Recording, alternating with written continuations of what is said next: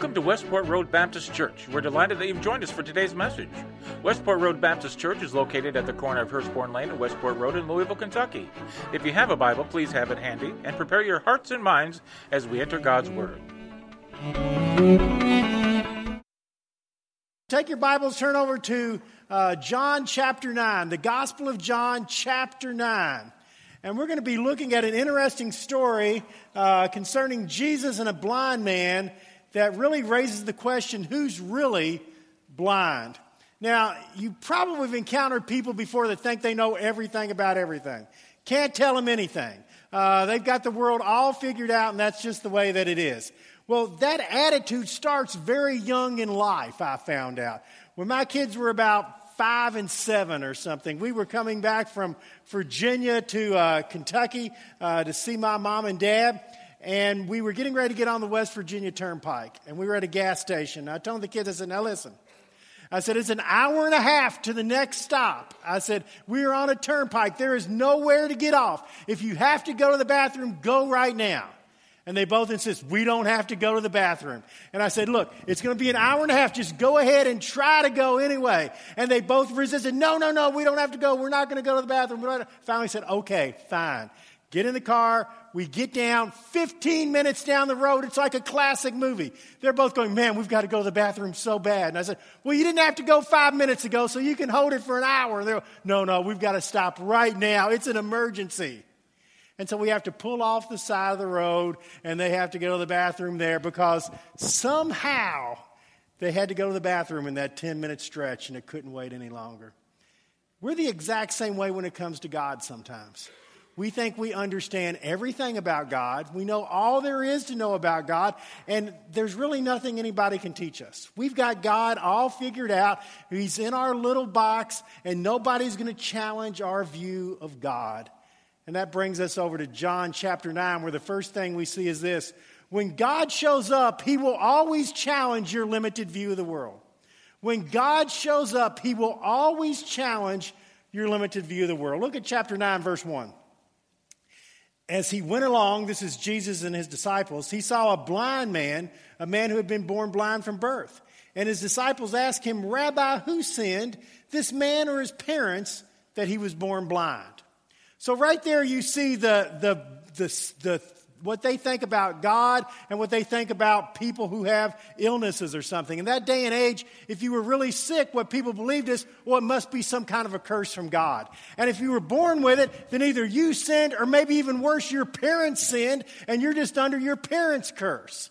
And so one of the disciples, trying to act like he's a good theologian, says to Jesus, well, who sinned? This man born blind, or did his parents sin? Trying to get Jesus to engage him in this theological discussion here. So that's his worldview right there. If you're sick, if you've got problems, it's because you must have done something wrong, you must have sinned, and God is judging you. In verse 3, Jesus said, neither did this man sin, nor his parents. This happened that the works of God might be displayed in him. So Jesus said that neither one of them sinned. This has nothing to do with sin, the fact that this man was born blind. As a matter of fact, today God's glory is going to be seen in this man. So it's the exact opposite of what they thought. Their worldview is if you're sick or have troubles or problems, you're under God's curse. What God was saying is, no, this is a child loved by God, and God's glory is going to be seen in him today. The exact opposite of the viewpoint of the world of that day. But they had their idea about God, and they were playing it out, and Jesus was now challenging that view of God. So let's see what Jesus does to this man afterwards. Look down to verse 6. After saying this, he spit on the ground, made some mud with his saliva, and put it on the man's eyes, and said, go wash in the pool of Siloam. And this word means sent. So the man went and washed and came home seeing. So Jesus does something a little gross. He bends down the ground, spits in the mud, makes a little mud pie, sticks it on the guy's eyes. Now you could say, ooh, whatever. Well, spit was considered to have some medicinal value, so it wouldn't have been quite as gross back then. And then he puts it on the guy's eyes and he says, hey, go wash in the pool of Siloam. Now, it's interesting in the scriptures that every time Jesus does a healing, they're almost never the same. And you know why they're almost never the same? Because people aren't the same. And so Jesus treated each person individually. And so he does this. The guy goes washes in the pool of Siloam, and as soon as he does, he can see. Now again, this challenges their mindset. They've got the world figured out. They think, the world we live in, I've got it figured out. This is the way it operates. There's no such thing as blind people suddenly being able to see because you spit in mud or something like that. And so they've got their world figured out. Now suddenly their whole world is changing. And when their limited view of the world is changing, people step up and people notice. Continue to read. Look what happens in verse 8. His neighbors and those who had formerly seen him begging asked, "Is this the same man who used to sit and beg?" Some claimed he was. Others says, "No, he just looks like him." But the man insisted, "No, I'm him." "How then were your eyes open?" they asked, and replied, "The man they called Jesus made some mud, put it on my eyes, told me to go to Siloam and wash, and I went and washed, and then I could see." "Where's the man?" they asked, and he said, "I don't know." So everybody's amazed now. Everybody's talking about it because when God shows up and when God does something, it gets people's attention. You see, what we see mostly today is churches doing things that the people in the church can do. And so when the world looks at it, they say things like this. If you've got a church with a lot of people involved and doing great stuff out there, they'll say, "Man, that's the hardest working church I've ever seen in my life." Or there's some really active people. Or they've got some nice ministries in the community. They're really helping some people. But when God shows up, that's not what you hear. When God shows up, what you hear is, "Wow, that's unbelievable. I've never seen anything like that before." That goes beyond my limited expectation of the church and God and what was going to happen. So many times we limit God and we put him in this little box and we limit God to our wisdom and our power, and we never see God do great things. And yet we have an unlimited, all-powerful God, and we try to hold him back and restrain him because we're afraid of what a God in the wild might look like. And that's exactly what's going on in their scripture passage here. When the people saw what was going on, they were amazed. God had shown up. God had worked. And they couldn't believe what they were seeing. And that brings us to the second thing that we see in our scripture passage. Often we don't see God working because we think we already have him figured out. We often don't see God working because we think we have it figured out. Okay, I know everything there is to know about God. I understand how this world works. I don't always like the world. There's some good, there's some bad, but I figured it out. I can navigate it. I can get through my day, and I know how the world works. But when God shows up, it challenges all of our views and all of our little understanding of the world because God seldom operates in our box. And so when this man is healed, it goes against the general train of thought of the day. Miracles don't happen. You can't see the things that are going on here. This man is a sinner because he's born blind. And the religious leaders, let's see their reaction in verse 13. They brought to the Pharisees the man who had been born blind. Now the day on which Jesus had made the mud and opened the man's eyes was a Sabbath day. Therefore, the Pharisees also asked him how he received his sight. And he said, "He put mud on my eyes." The man replied, "I washed and now I see." And some of the Pharisees said, "This man is not from God. He doesn't keep the Sabbath." But others asked, "How can a man perform such signs?" And they were divided. So for the Pharisees, this was their view of the world. The man is a sinner because he's born blind and he's under a curse. That's the first thing. Second, you don't work on the Sabbath day. You don't do any work on the Sabbath day. Jesus healed the man on the Sabbath day. Therefore, Jesus worked. Therefore, Jesus is a bad guy. That's their whole view of the world right now. That's their understanding of God. The guy's a sinner. Jesus is a lawbreaker. He's a bad guy. So they've got it all figured out right now on what's going on. Now, there luckily was a disagreement among them. Some of the clearer thinkers said, "We've never seen anything like this. It's got to be a miracle." But for the majority, they were saying, "Look, this isn't how the world works. This isn't how God works. Therefore, Jesus must be a bad person." So here is the Son of God doing a mighty miracle, and the people that are resisting it the most are the religious leaders who are the closest to God. Does that seem strange to you? That the people resisting a miracle from the Son of God are the main religious leaders? But do you know why? Because they think they're so smart. They've studied God. They've read the Bible. They've got God all figured out. And when something God does goes outside of their limited view of God, it messes with their theology. They don't like it, and they recoil from it. Now, I'm here to tell you something. I don't care if you're a pastor or a deacon or a denominational leader or some great evangelist. If you think you know everything there is to know about God, it shows how limited and immature you are when it comes to God instead of how close you are to God. Because we are never going to have God figured out. We talk about the omni characteristics of God all the time. God is omnipotent. He's all powerful. Are you all powerful? I don't think so. He's omniscient. He's all knowing. You won't be able to find your car keys when you get ready to leave here. You'll be looking in your purse for the next 20 minutes. He's omnipresent. He's present everywhere all the time. The omni qualities of God. And then we think we've got God figured out. Some of the greatest people in the Bible, this is what they said about God. Paul said, when it comes to the things of God, I look through a glass darkly. So Paul says, I don't understand everything about God. Paul wrote half the New Testament. And he said, my best understanding of God's like looking through a glass darkly. And then Peter said, I don't understand anything Paul writes. So he's worse off than Paul, when it comes there. He has no idea at all what's going on. And he's readily admitting it. Moses said, I want to see God, and he just saw a glimpse of God's back, we're told, and his face shined for the rest of his life. And God said, if I would have revealed more of my glory to you, it would have blown your mind and you wouldn't be able to take it. And then we think we understand everything there is to know about that God. We're going to look for our car in the parking lot. Where did I find? But you can understand an unlimited, all-powerful, all-present God. The problem Baptists have sometimes is that we're very analytical. We are so against mysticism and the awe of God that we've lost what it means to just stand before God's holiness and be amazed. So we try to understand everything about the Bible and we try to dissect God. And what ends up happening is we lose some of the awe and the mystery and the wonder of who God really is. And so God's wanting to work all the time in our life and do things, but we miss him because we put him in this little box and we think we've got him all figured out.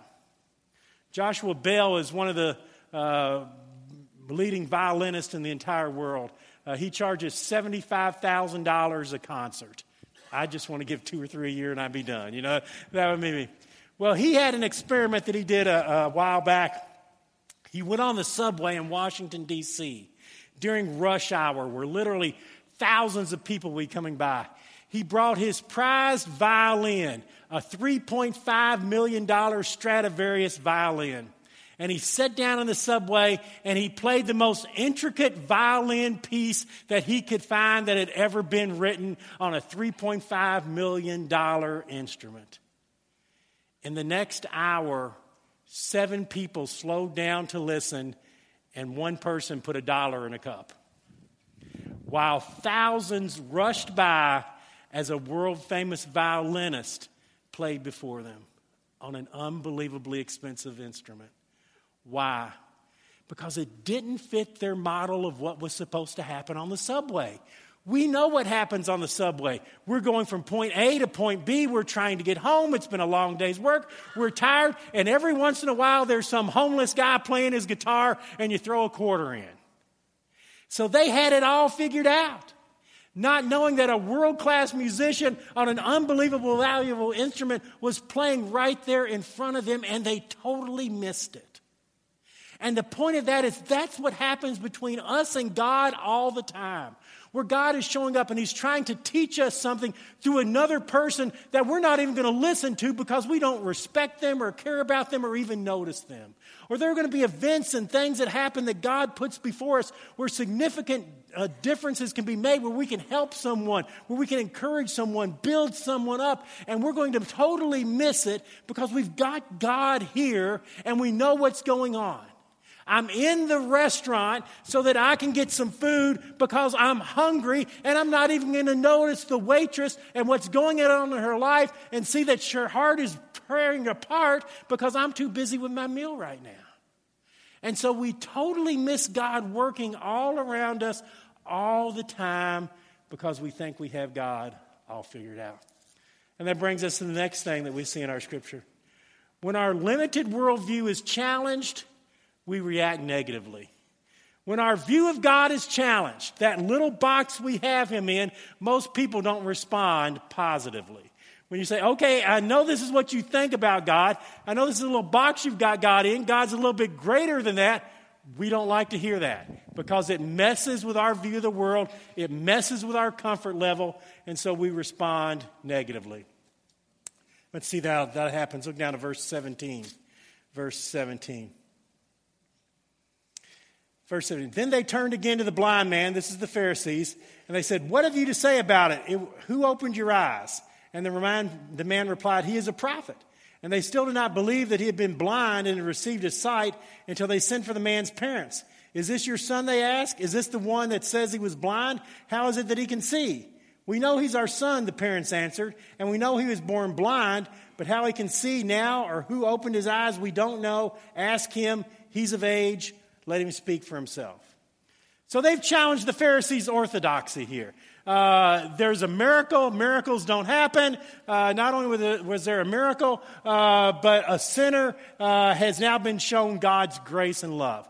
All of that challenged them. So first they call the guy in. What happened? He tells them, well, we don't even believe you're blind.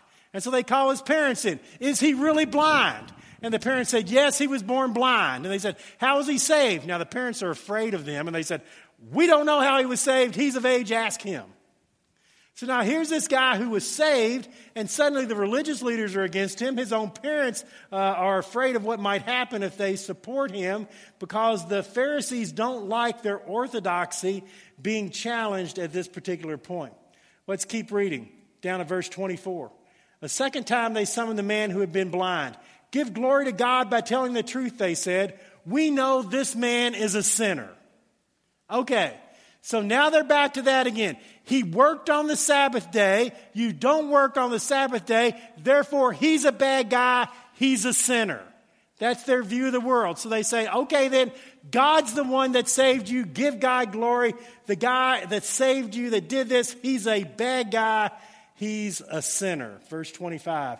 The blind man replied, whether he's a sinner or not, I don't know. Only one thing I know. I was blind, but now I see. And they asked him, what did he do to you? How did he open your eyes? And he answered, I've told you already and you won't listen. Why do you want to hear it again? Do you want to become his disciples too? And they hurled insults at him. You are this fellow's disciples. We're the disciples of Moses. We know God spoke to Moses, but as for this fellow, we don't even know where he comes from. The man answered, now that is remarkable. You don't know where he comes from? He opened my eyes. We know God doesn't listen to sinners. He listens to godly people who do his will. Nobody's ever heard in all of history of someone open the eyes of a man who is blind. If it wasn't from God, it couldn't be done. And they replied to him, you were born in sin and you're going to lecture us? Do you see how even a miracle of God that is so obvious that can't be denied, they won't let it interfere with their view of God. They won't let God be great. They won't let God do anything outside of their box. So they make every argument we've just said. He worked on the Sabbath. He's bad. No, we did a miracle. Don't you try to teach us. You were born in sin. And so they keep falling back, going inside their shell into their box. People don't like it when you make them get out of their box with God. It's not comfortable. But I'm here to tell you, when God calls you to do something great, when God moves, it's never going to be what you expect, and it's always going to be something that takes you out of your comfort zone. Think about some of the stories of the Bible. You're Moses. The Egyptian army's coming down the hill after you. They're going to slaughter you and everybody there, the most powerful army in the world. And you say, God, I don't know what to do. Help us. And he says, move forward. What was the problem with moving forward? There's an ocean there. And God parted the Red Sea. If you were Moses, would that have been a part of your military tactics? Well, let's see. The Egyptians will come down and I'll part the waters and we'll go through. What about Joshua? Joshua has done all of this intelligence, sent all these spies in. He's trying to figure out how to breach the walls of Jericho, and God tells him, march around the city one time for 7 days. And then after 7 days, march around it 7 times. That was God's battle plan. And Joshua says, well, okay. And then he says, the 7th day, blow your horns. They blow the horns and the walls fall down. Was that a part of Joshua's battle plan? I don't think so. What about somebody like Jonah? I've got God figured out. I don't want to do what God wants me to do. I'd rather kill myself, and he jumps off a boat to kill himself. What's God do? Creates a great fish that swallows him up. Was that in Jonah's limited view of God? I don't think so. How about Peter, who steps out onto the water and walks on water? Was that something he was expecting to do that day? No. How about a blind man at the pool of Siloam that some guy spits on the ground and puts mud on his eyes and says, now go wash in the water, and then he's healed? God's not going to work the way you planned because God is great and powerful and doesn't see the world the way that you see it. And when we let God be God, that's when we start seeing amazing things. But we react negatively when anybody begins to challenge our limited view of God, and that's what's going on in our scripture passage. The man's now been kicked out of the synagogue. His parents have turned against him, all because Jesus healed him. And it challenged their view of God and the true greatness of God. I remember several years ago, the first church I pastored, a lady had invited me over for dinner with her family before church on Sunday night. And when I got there, she said, my sister's eating with us tonight. I said, oh, great. And I said, how are you? And she said, how am I? I'm okay. It's more concerned about how you are. And I said, well, thank you. I'm fine. And she says, are you fine? And I said, you want to tell me something here? And she says, why do you play instruments in your church? There's not an instrument in the entire New Testament. And I said, well, we play instruments in our church because instruments are throughout the Bible. And she goes, not in the New Testament. There's not an instrument anywhere in the New Testament. You are breaking the Word of God and going against the Word of God. That's the first time I met this woman. And I said, well, can you just pass the potatoes? Well, let's default to that or something. And she said, give me one scripture in the Bible. And so I started naming her scripture. She goes, Old Testament. We don't follow the Old Testament. We follow the New Testament. And I said, well, it's a big book and the Old Testament's a part of it, so you're supposed to read that too. And she goes, give me a New Testament verse. And I said, how about this? He sang songs, psalms, and spiritual hymns. She goes, not an instrument mentioned. And I said, Psalms. It says sing psalms. Go to the Psalms. There are instruments mentioned in almost every psalm. And she said, why do you Baptists add to the Word of God? And finally, this is what I figured. I wasn't going to win this argument, no matter what I said. And so I just said, so where did you grow up? Tried to change the subject and get her off of it. And finally she said, well, I just want you to know this. I don't mind having supper with you, but there's no way I would attend a church that doesn't believe the Bible. And I said, okay, fine, whatever. Let's just get it over with. I'm getting some indigestion here as we're going on. There was nothing I could have said. If I would have found a scripture, John 3:12, I have no idea what John 3:12 said, that said, and he played a guitar, a drum, a banjo, and the accordion. She would have said, oh, yeah. Well, it didn't say he played it in New Testament times or something, whatever. There was nothing you were going to do to change that. Now, here's the point of that story. We're that way with God all the time, though. God, don't challenge what I think about you. God, don't challenge my view of the world. And yet, if God's going to work, he's going to constantly be challenging you. You're never going to be comfortable because your God is an awesome God. He is a mighty God. And if you think you've got him figured out, you're wrong. And that brings us to the last thing that we see, and that's this. When we finally get around to the place of understanding, if we're open and seeking, we'll see God do great things. If we're open and seeking, we'll see God do great things. So this poor man, He's now able to see, but his parents have rejected him.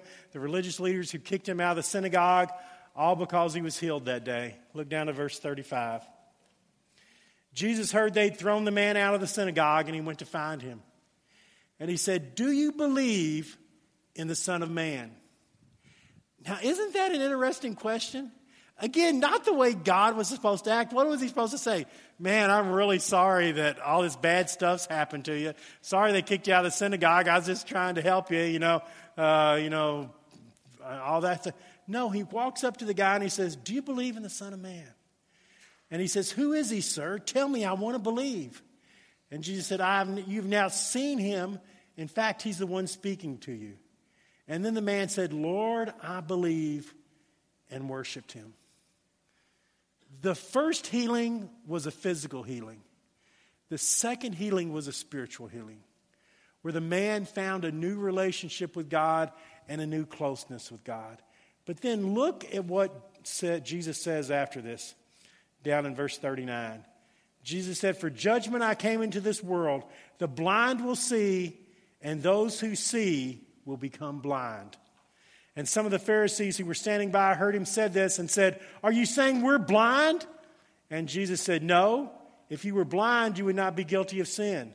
But now you claim you can see, and your sin remains." Really interesting. So what does Jesus say? He says, "Okay, look at it. This man was blind. He now sees. But there's a lot of people who think they see that are really blind." And the Pharisees, "Are you saying we're the bad people? Are you saying that we're the sinners?" And Jesus said, "No, if you'd been born blind, it had nothing to do with sin." Challenging the very first thing they thought about the guy. It has nothing to do with sin. He said, "Your sin comes from the fact that God's doing amazing things in front of you, and you won't even recognize it or see it." How many times is God trying to do amazing things in your life, in your family, in your church, and you won't let him because of your limited view of God? When God shows up, amazing things begin to happen. There's a lady by Rosemary that lived in North Carolina who, after the tsunami in Indonesia, really began to feel she was really hurting for the people of that area. 170,000 people died in that tsunami. The worst in Aceh province, which is an area controlled by Islamic extremists. And she was a nurse and really felt like she wanted to do something to help and kept praying about it. And she told her husband, she said, "I just feel like God is calling me to do something there." And he said, "Well, see what you can do." So she called the International Mission Board, said, "Are there any trips for medical people going over? I want to be involved." And they said, "Well, we've only got one trip right now. We see if we can get you on it." They called her back and said, "Trip's full, nothing we can do. Maybe later on, there's something you do to help." She went to church that night, prayed with her Bible study group, said, "I just really feel like this is what I was supposed to do." And they all prayed with her, and they said, "We kind of feel the same way now." And so they prayed, "God, help her get to Indonesia somehow." She went back home, and there was a buzz on her answering machine. She checked her voicemail, and it said, "A lady's just dropped out who is a nurse. You can go if you want to go. We leave in 9 days. It's $4,000 if you want to go." Well, they had no money saved at all. So she began to call some friends and neighbors and say, "Hey, I need to raise $4,000 in a week." She'd raised $5,000 in 2 days and was able to help other people on the mission trip as well. She got there and was overwhelmed by the people and the things that were there, and she never left Indonesia. And today, both her and her husband are full-time missionaries in Indonesia and have led dozens of people to the Lord through her ministry as a nurse. Those are the kind of things that you can't figure out on your own. They're the kind of things that you have to look back and say, "That's a God thing." You ever heard anybody say that before? That was just a God thing? We don't see enough God things because we think we've got God all figured out. But when we put aside all of those things, we'll start seeing God things all around us. You won't go through a day that you won't see somebody that you can learn something from, someone that you can help, something that God is going to teach you along the way. Through all of the different events of your life, the good and the bad, God's constantly going to be there wanting to pull you and teach you and do great things. But we've got to be willing to let God be God. He's awesome. He's mysterious. He's all powerful. You're never going to figure him out. It's always going to be a little scary to step out with God. But when you do, you'll see amazing things, and you'll never want to go back to your God in a box again. Let's have a prayer. Father, thank you that even though we think we've got you all figured out, sometimes you don't leave us there. You continue to push us and prod us and challenge us. And my prayer this morning, dear Lord, is that we would not limit you, but open ourselves up to all that you're going to do. In Jesus' name, amen. Well, we come to this time of invitation where you're being invited to what God says to you.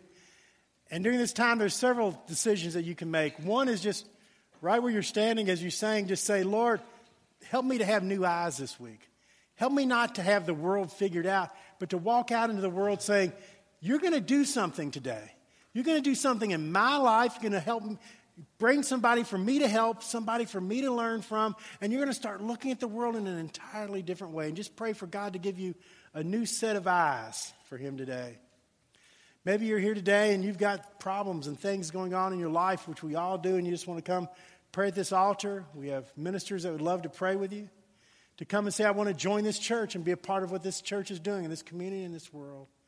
And the most important thing you could ever do is to come down and say, I want Jesus Christ in my life. I want to follow him as Lord and Savior, to take that risk, to step forward and say, God, are you really who you say you are?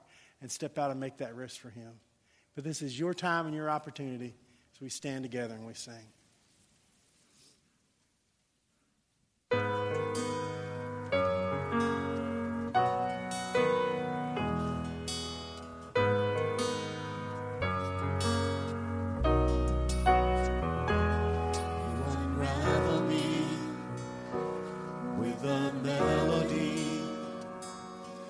Surround me with a song of deliverance from my enemies, till all my fears are gone.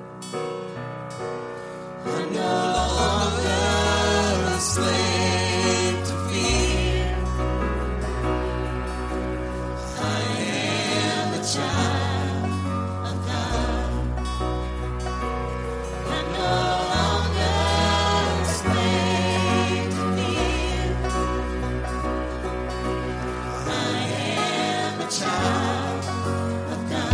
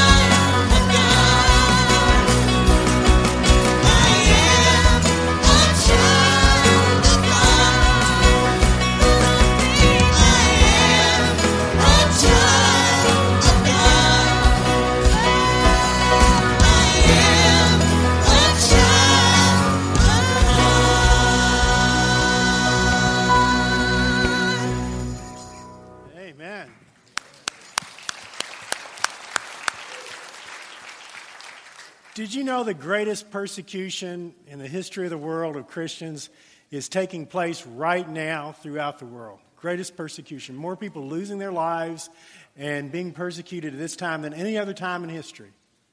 But did you also know that the greatest revival of Christianity in the history of the world is going on right now? And you know the only place it's not happening? North America and Western Europe. Those are the only places. Asia, Africa, in the Middle East. It's off the charts what God is doing. So why is it not happening in Western Europe and North America? Because Christianity has become cultural.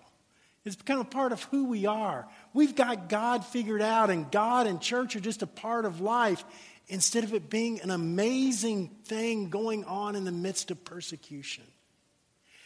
God wants to do great things, but until we unleash Him and stop trying to hold Him back, He's never going to be able to work in your life or in your church. But your God is an awesome God, and we need to open our arms to Him and be amazed at what He's going to do. Let's have a prayer. Father, thank you so much that you love us. Thank you so much that you want to do things in our life and in our families and in our church and in our country. Father, help us to not limit you by our lack of faith and truly how great you are, but to begin to see you do great things as we open our hearts and minds to you. In Jesus' name, amen. Thank you. God bless you.